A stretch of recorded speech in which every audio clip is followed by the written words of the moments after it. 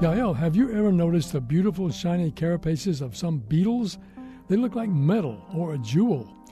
That shininess is called iridescence, Don.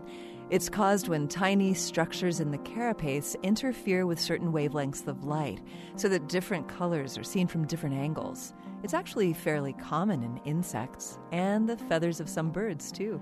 Do beetles use the bright, shiny colors to attract a mate? No, because in most species, iridescence is found in both sexes and during non-reproductive stages of the insect's life. But why would an animal stand out like that? Monarch butterflies have bright colors that warn potential predators that they are poisonous. Could iridescence be this kind of warning? No, because most iridescent beetles aren't poisonous. But a team of British biologists has surprising evidence that iridescence actually functions as an effective form of camouflage. The first clue came when the researchers showed that iridescence confused the abilities of bumblebees to recognize objects. The best experiment would be to test whether predators are better at finding iridescent or non-iridescent targets. They did that next. They took the wing cases of iridescent and non-iridescent beetles and baited them with a tasty mealworm.